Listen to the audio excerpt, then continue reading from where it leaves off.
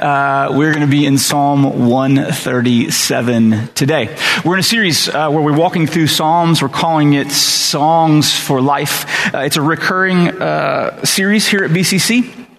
And we bring it back up pretty regularly because the Psalms, there's 150 of them, kind of divided into 5 books. Chapters 1 and 2 stand as a type of heading over them all. And they contain all of the things that we need to live the life that God has called us to live. How about this? Maybe this. It addresses almost all of the various things that we will encounter in our own hearts. There's so much of the Bible that is didactic. This means this means this, do this, do this, do this.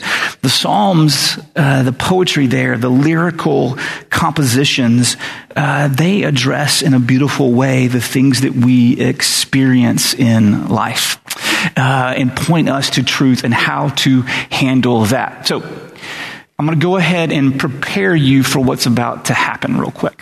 It's going to be a bumpy takeoff. Like the takeoff today is going to be a little rough.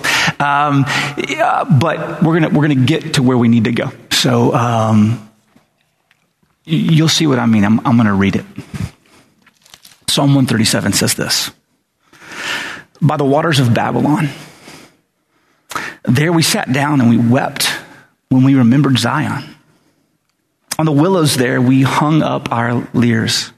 For there our captors required of us songs, and our tormentors mirth, saying, sing us one of the songs of Zion. How shall we sing the Lord's song in a foreign land? If I forget you, Jerusalem, let my right hand forget its skill. Let my tongue stick to the roof of my mouth if I do not remember you. If I don't set Jerusalem above my highest joy. Remember, O Lord, against the Edomites, the day of Jerusalem, how they said, lay it bare, down to its foundations. O daughter of Babylon, doomed to be destroyed. Blessed shall be he who repays you with what you've done to us. Blessed shall he be who takes your little ones and dashes them against the rocks. This is your classic baby bashing sermon. What do you do with this? Right? Like you read this and you're like, what? What? I mean, you could spend most of your life in church and never encounter that baby bashing verse. That's insane. What do you even do? And there's been a lot of people that have thought about what we do. C.S. Lewis famously said, yeah, I don't like it. I'm not for it. We shouldn't pray those things. Like C.S. Lewis is like, nah, I'm out. On this, mark it down. He and I disagree. I think that we actually need to know these. I don't know that they play a primary, every week kind of role in our life, but I think it's here, and we have to know what to do with it. These are called this line anyway, because here's the deal. It's actually more common than you think. As a matter of fact, I don't know that it's going to be difficult for you to find many pages in the Psalms where someone's not praying for God to destroy their enemy. It's pretty common. You get to the New Testament even, there's people call for the destruction of their enemies. It's kind of almost embarrassing for us. These Psalms are called imprecatory is the fancy word if you're collecting $5 words. Imprecatory is your word. And it means any call, wish, desire, prayer for God to act in judgment on an enemy. That's what it is. It's an imprecatory psalm. And this isn't an imprecatory psalm. It's probably not categorized. But this last part is definitely that. This wishing and calling for the destruction of your enemies. So here's the thing, though. How do we square that with Jesus' words in Matthew 5, where he says this, you've heard it said that you shall love your neighbor and hate your enemy, but I say to you, love your enemies and pray for those who persecute you. How do we square the baby bashing psalm with Jesus saying, you need to pray for your enemies? Pray for them. Love them when you're persecuted. Pray for them. Like, how do we make sense of this? And we need to, because the Bible actually says, 2 Timothy 3, Paul writing to Timothy says that every piece of Scripture is valuable. All Scripture is breathed out by God, profitable for teaching, for reproof, for correction, and for training in righteousness, that the man of God may be complete, equipped for every good work. So if we believe that this is true, that the Bible is actually useful, what do we do with this thing that sits very uncomfortable with us? I think that we have a tendency probably to just skip these things. Like, we have some kind of vague idea that, like, well, there's a difference between the Old Testament and the New Testament, so we're just going to kind of pretend like that's not there and move on. We can do that. My young theologians, Gibson, Ellie, Major, some of the other people that are here, some of the younger ones, I'm talking directly to you guys. This is about how to read the Bible. Like, today's sermon is really more a class, less sermon, more class, on how to read Scripture. And here's the two things that I want you to know, that you just need to know. One is this: the best interpreter of Scripture is Scripture. If we pull a single verse and just read it and then try to decide what we want, what it means on our own, we're going to be in bad shape. We actually need to draw all of Scripture. It's important that we know all of Scripture if we're going to understand what this verse means. We need to understand it in light of everything that's been written. So we come to something difficult like this and we go, what do we do? We step back and we know what we know. We step back and think about what we know about God. The best interpreter of Scripture is Scripture. So we're going to look at Scripture to see how we understand this. The second thing I want you to know is this: the Bible actually says that God has given us great teachers, that one of the gifts to the church is great teachers. So we rely on the teachings of the church for a lot of years to help us understand this. We're standing on the shoulders. I'm not the first person to preach about this. We're standing on the shoulders of men and women who have taught about this for a very, very, very, very long time. So we are going to do that. This is about how to read the Bible.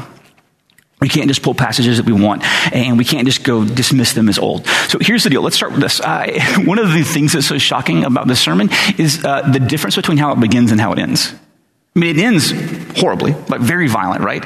But it begins very tender, right? It's the situation that's happening here. We can actually tie this to a time. It's the time when God had sent, using the Babylonians, he'd sent his people, this nation that he built, the Israelites, the Hebrews, that he'd given them this land. The story goes back all the way to this guy named Abraham. And he'd given them this piece of land. And he kept telling them, if you don't stop doing violence, if you don't stop committing injustices, if you don't stop, I'm going to take you out of the land like I took the people out that were there before you.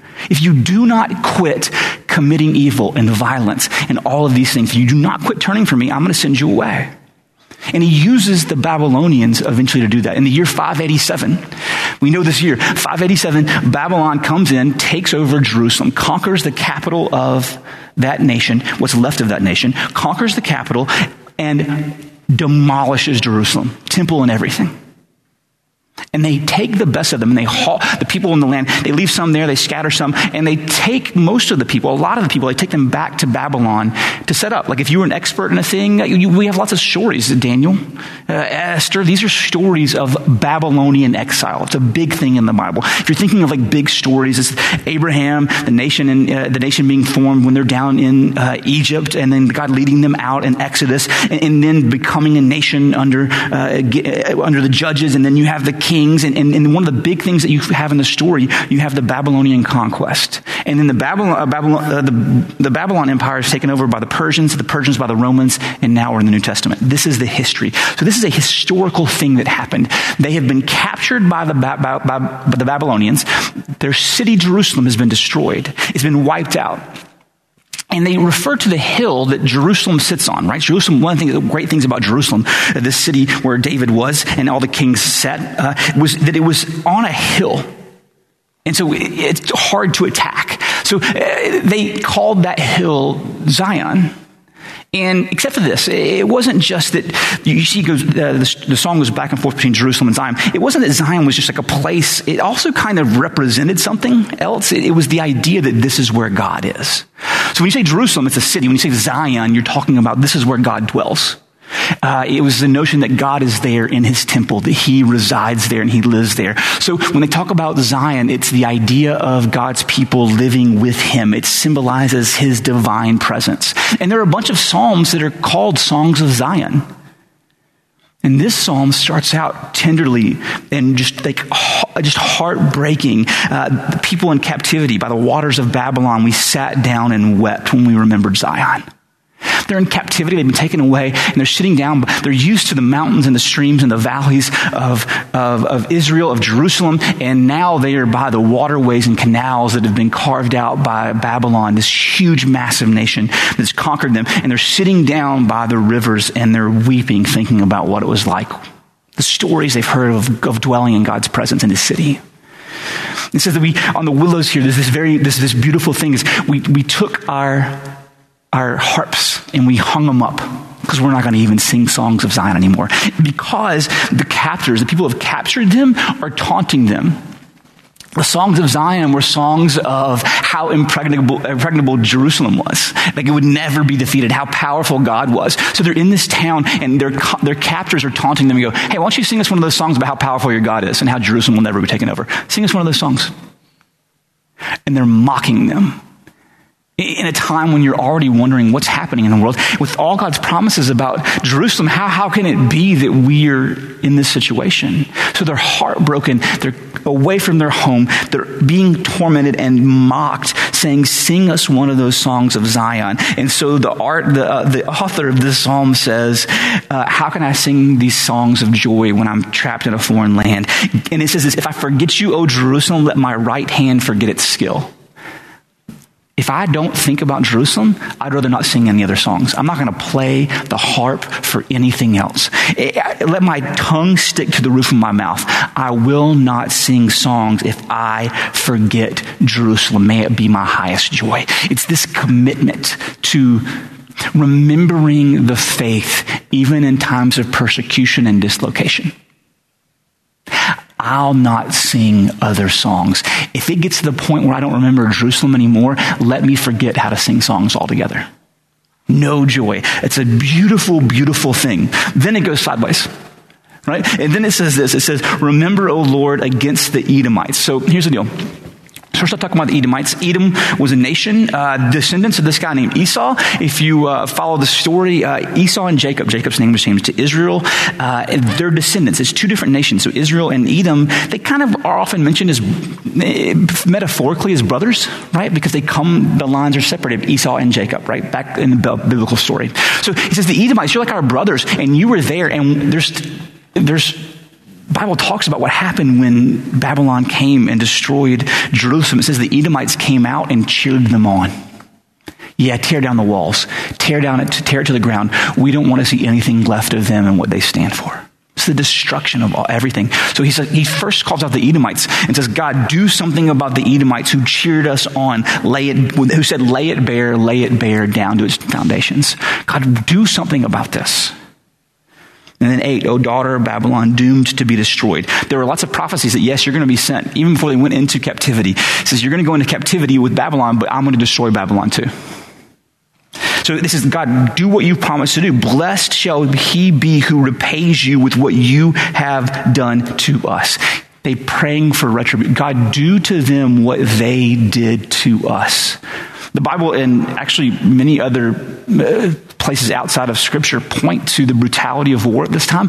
Particularly the Babylonians were particularly violent. There's actually several places in the Bible where they talk about what Babylon did.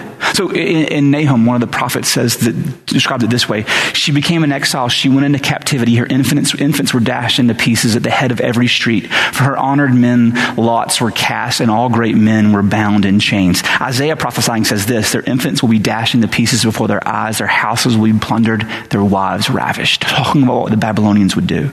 2 Kings 8 says this.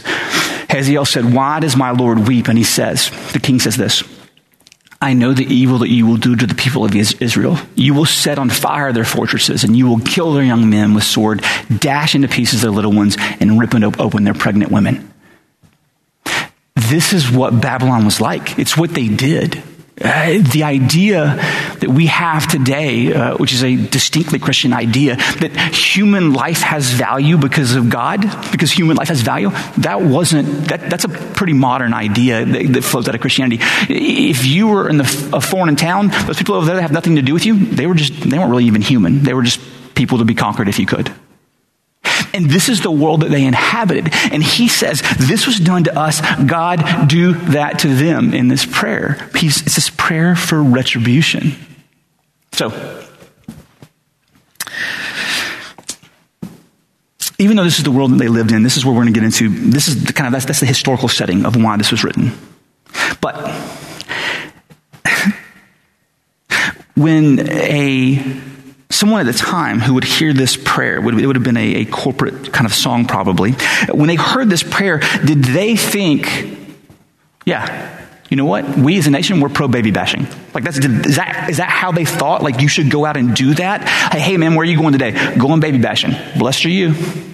Like, is that the situation? No, that wasn't how they would have heard this. It's not how they wouldn't have read this as this is something that I need to go engage in. And here is why I can say that. Here's why I can say that with confidence. Because there are images in the Bible that they were steeped in. There are images in Scripture that they were just so steeped in that when they read this, they would have been constant echoes. As a matter of fact, this word that's used here is only used one other place in the entire Psalter. It's in Psalm 2. And Psalm 2 is about the Son of God. Psalm 2, one of the headings of the psalm says this: why do the nations rage, the peoples plot in vain? The kings of the earth set themselves, rulers take counsel together against the Lord and his anointed, saying, let us burst their bonds apart and cast away their cords from us. He who sits in the heavens laughs. The Lord holds them in derision, that he will speak to them in his wrath and terrify them in his fury, saying, as for me, I've set my king on Zion, my holy hill. I will tell of the decree. The Lord said to me, you are my son. Today I have begotten you. Ask of me, and I will make the nations your heritage. The ends of the earth will be your possession. You shall break them with a rod of iron, dash them to pieces like a potter's vessel. Therefore, O kings, be wise, be warned, O rulers of the earth. Serve the Lord with fear. Rejoice with trembling. Kiss the Son, lest he be angry and you perish in the way. For his wrath is quickly kindled. Blessed are all those who take refuge in him. The idea is that the king, the Davidic king, the thing the kids are learning about today, the promise that David would always have a ruler on the throne, the Davidic king, he was going to be the one. The Son of God in some way described God placing him there to rule and authority. He's going to be the one that goes and does this. It's the authority of this one, this king, to somehow do this. It's not up to me to go and do it. Second thing that they would have been steeped in, second image that's important to understand this, is the idea of the snake. Do you guys remember back in Genesis 3? If you read the beginning, it's amazing. There's a story about the rebellion and how Adam and Eve, the first humans, are tricked into rebelling against God. And so when they do rebel against God, they're tricked by this superior spiritual being, this serpent. And this is what God says to the serpent. The Lord said to the serpent, because you have done this, cursed are you above all the livestock, above all the beasts of the field. On your belly you shall go, dust you shall eat all the days of your life. I'll put enmity between you and the woman, between your offspring and her offspring. He shall bruise your head, and you shall bruise his heel. There's this notion from the very beginning, as soon as the fall happens, that the serpent tricks them, that one day the serpent, this representation of evil, this evil person force idea, that one day God is going to crush this serpent with a descendant of this woman. Fascinating, right? Fascinating. So cool. I'm trying not to preach a whole nother sermon right here because it's just amazing. So this promise from the very beginning, these two that just sinned, I'm going to crush you with one of their descendants. What? So that's what's happening, this idea of the serpent. And it keeps coming up. As a matter of fact, you get into Exodus, and the Pharaoh that captures them and begins to kill the babies, and the Pharaoh that decides to enslave the Israelites that are in Egypt. You know how he's described? Crafty. He's described in the same way that the snake is described in Genesis, as crafty. And then Moses is sent to do what? He's sent with this sign, and the first sign he's given is to throw his staff on the ground, and it becomes what? It becomes a snake, and Moses picks it up by the tail. He's the one who will handle the serpent. The Pharaoh is cast, if you know Genesis, and this idea of the evil, the serpent, the force, this one serpent who tricked Adam and Eve, the force behind these evil nations and men. It goes on all the way through. As a matter of fact, you get to Revelation, and in Revelation 20, you actually have the destruction of the snake. It says 1-3. Then I saw an angel coming down from heaven, holding in his hand the key to the bottomless pit and a great chain, and he seized the dragon, the ancient serpent, who is the devil and Satan, and bound him for 1,000 years, threw him into the pit, shut it up, sealed it over him, so that he might not deceive the nations any longer, until the 1,000 years were ended, and after that he must be released for a little while. Verse 10. The devil who had been deceived them was thrown down into the lake of fire and sulfur where the beast and the false prophets were, and there they were tormented day and night forever. This is an image of the time when that serpent is defeated. The Bible uses this image of the forces behind, spiritual forces behind much of the evil that happens in the world. So when they hear this dashing, when they hear this destroying, they're thinking of that.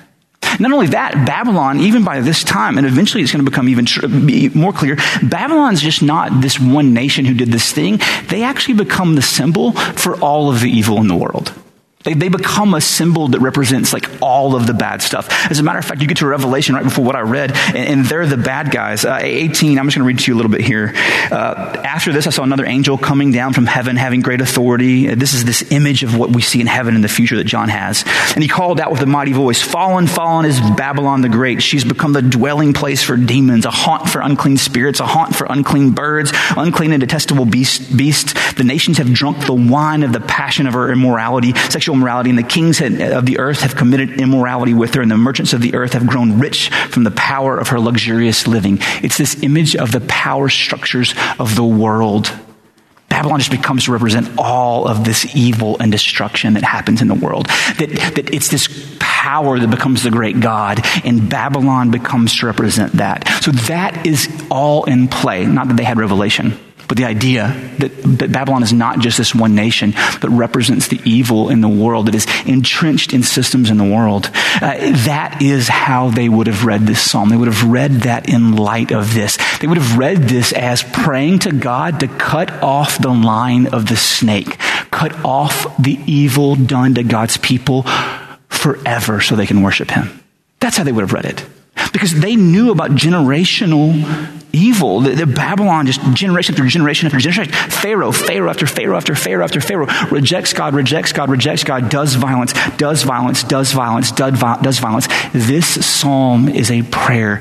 God, cut off the line of the snake. Send your king to crush the head of this snake so that evil doesn't reign anymore. That's how they would have read this psalm. Now, here's the thing. While they're in exile, their faith is under threat, and they're pressing to never forget their highest joy, that God will bring salvation. And here's the thing. When God brings salvation, it necessarily means bringing judgment to those who do not accept his salvation, right? Those who do evil. So here's the thing, though. So this is how they would have read it in the Old Testament, understanding Babylon as this one needed to be destroyed, this line of evil. How would we have read it how do we read it now on this side of Christ? How do we know things? We know things now, this side of Jesus coming, the revelation of how God is working through Christ. We know things now that maybe they didn't know at the time. It doesn't mean that they were wrong. It just means we have a clearer picture. Luke 24. We're a Luke 24 church. That's what I like to say. Luke 24 is Jesus walking down the road. He's risen from the dead. He's been crucified. He's died. He's risen from the dead. He's walking down the road to Emmaus. He shows up. He's walking next to a couple guys, and he's like, "What's up, guys?" And they're like, "What do you mean, what's up? Like, haven't you heard about Jesus? He's amazing. He was this dude. He did all this stuff, and they crucified him and killed him. And now we just heard that somebody took his body and they claim that he's resurrected." And Jesus says to them, they don't recognize him. He opens the scripture and he begins to explain to them how everything in all of the Old Testament, what they would have just called the scriptures, all of the scriptures pointed to him. Moses pointed to him. David pointed to him. Abraham pointed to him. Jonah pointed to him. The prophets pointed to him. The kings pointed to him. All of these things pointed to him. So how does this then point us to Christ? How do we now look at this and say, how do we make much of Christ? How do we even think about this side of the cross? And then here's the thing. In Jesus, we see, in this psalm, there's this appeal to God as king to come and bring justice. And we know this side of the cross, that's who Jesus is. The great king who has come, who will one day return, and he will return and bring justice. He will bring that. God cares about justice. He cares about the wrongs that have been done and cares about righting them. We know that God cares about justice, and that Jesus will come and be the one who brings this justice on the earth. Thy kingdom come, thy will be done. That's what that's about. God coming and bringing justice. We also know this in the New Testament. In this psalm, they pray for the enemy is that God brings his wrath on the enemy, that he brings judgment on the enemy. And we know that Jesus was the one that was treated like the enemy. He was the one that was outside. He is the one who was innocent and did not do the betraying, but he begins to be treated. He's rejected and pushed outside, and he's crucified as if he was the enemy. Not only is he the king, but he is the enemy. Not only that, he's the innocent dashed against the rock. So you and I would never have to be. That is who he is. We look back at the psalm and we see as we walk through it that we have been made exiles, that we, because we're in Christ, that this is not our home. That one of the things about Babylon that was interesting, there's an interesting verse. My dad used to bring it up all the time. It said it bothered him. I love it so much. And one of the verses that bothered him is that God says to his people, while they are in captivity in Babylon, he says to them, build houses, have families, raise them up, plant gardens. You're going to be here a while. Be there, but never forget that you're not a part of Babylon. Don't take up the habits of the things around you.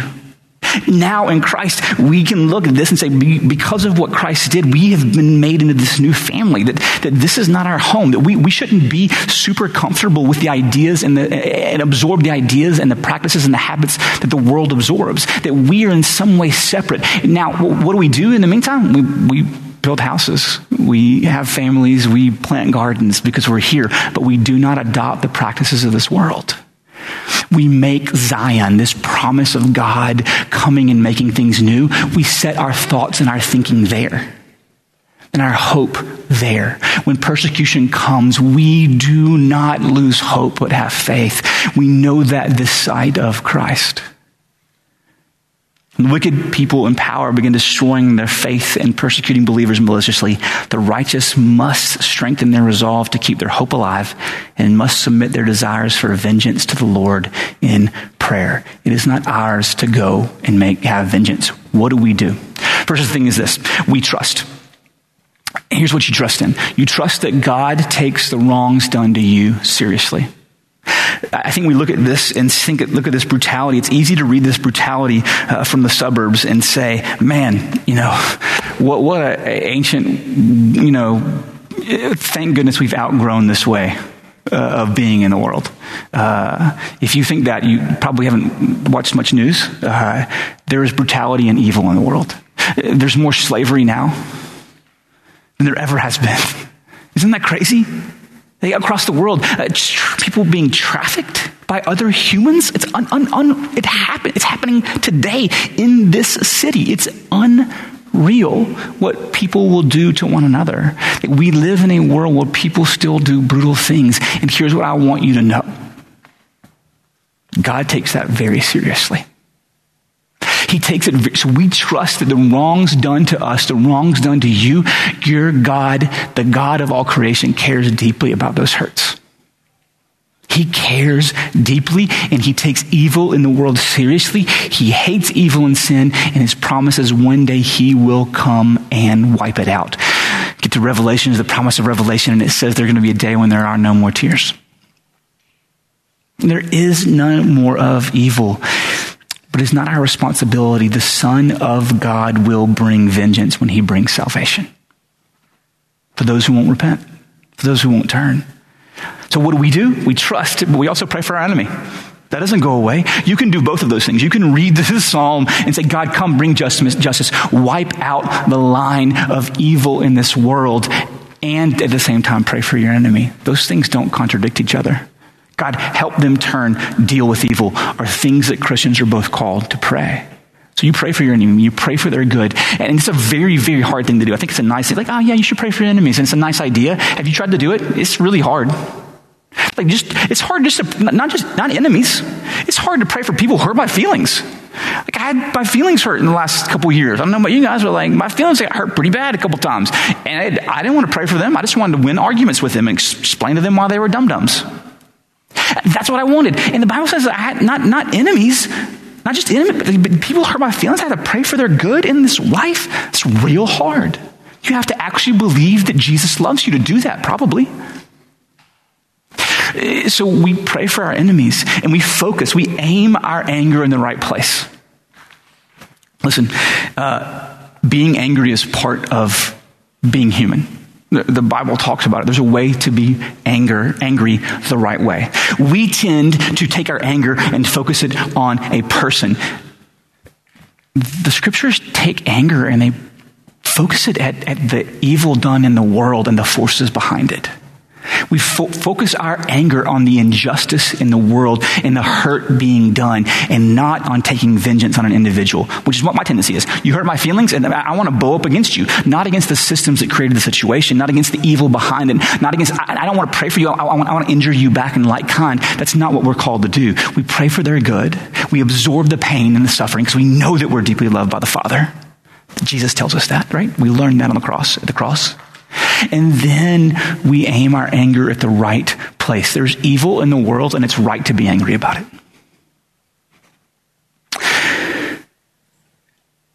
Don't grow too comfortable here. Don't adopt the customs and the habits, the things that the world values. Sometimes there's overlap in the things that Christians value.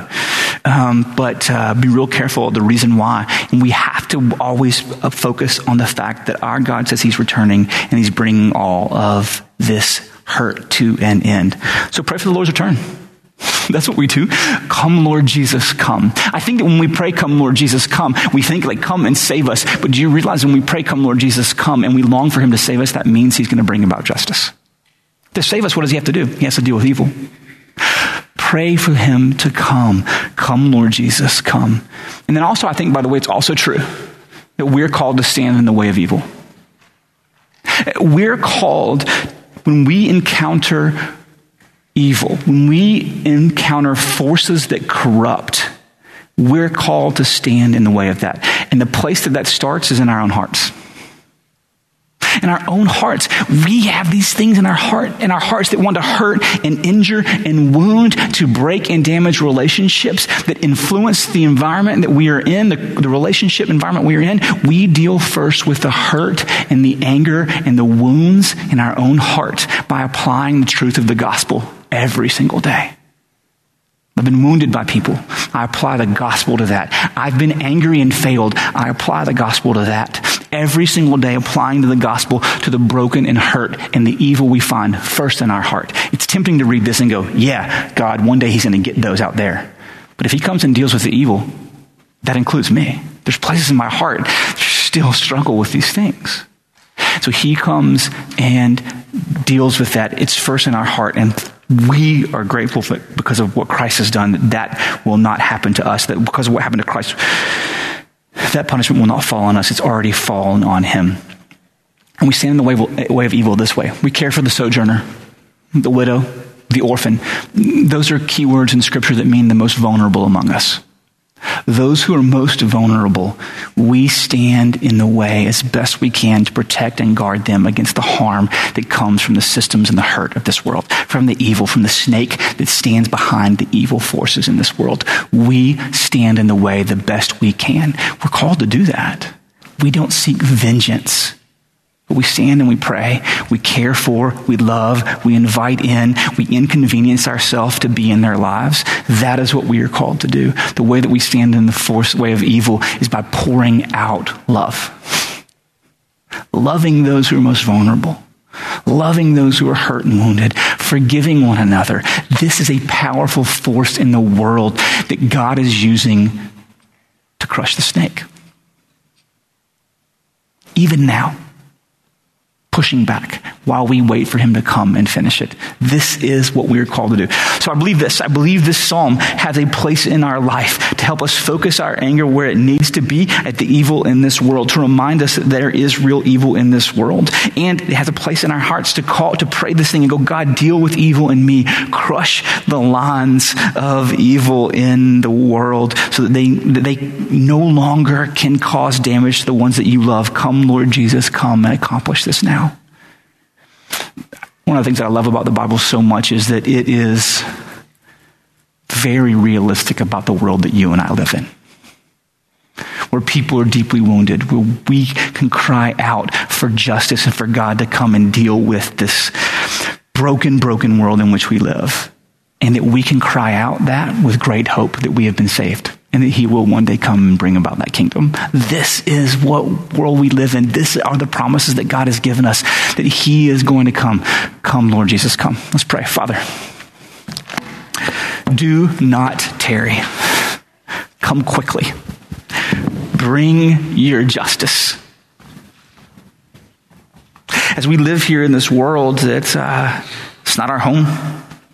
That you're going to come and you're going to remake new, that you're going to wipe away tears, you're going to wipe away hurts, that you're going to take all of the hurts and harms done to us, all the evils that have been afflicted on your children, on the poor, on the outsider. You're going to take all those hurts, and someday, one day, you will make those hurts great glories. You will not only wipe away all the tears, one day sad things, hard things will come untrue, because your eternity will work backwards. It will invade time and space so that we may have life. No life, eternal life with you. We long for this day. Come, Lord Jesus, come. We thank you for the sacrifice that we have in Christ. The blood spilled, the body broken, the innocent dashed, that we know that we might not be. We thank you for Jesus. We worship him. It's in his name we pray. Amen.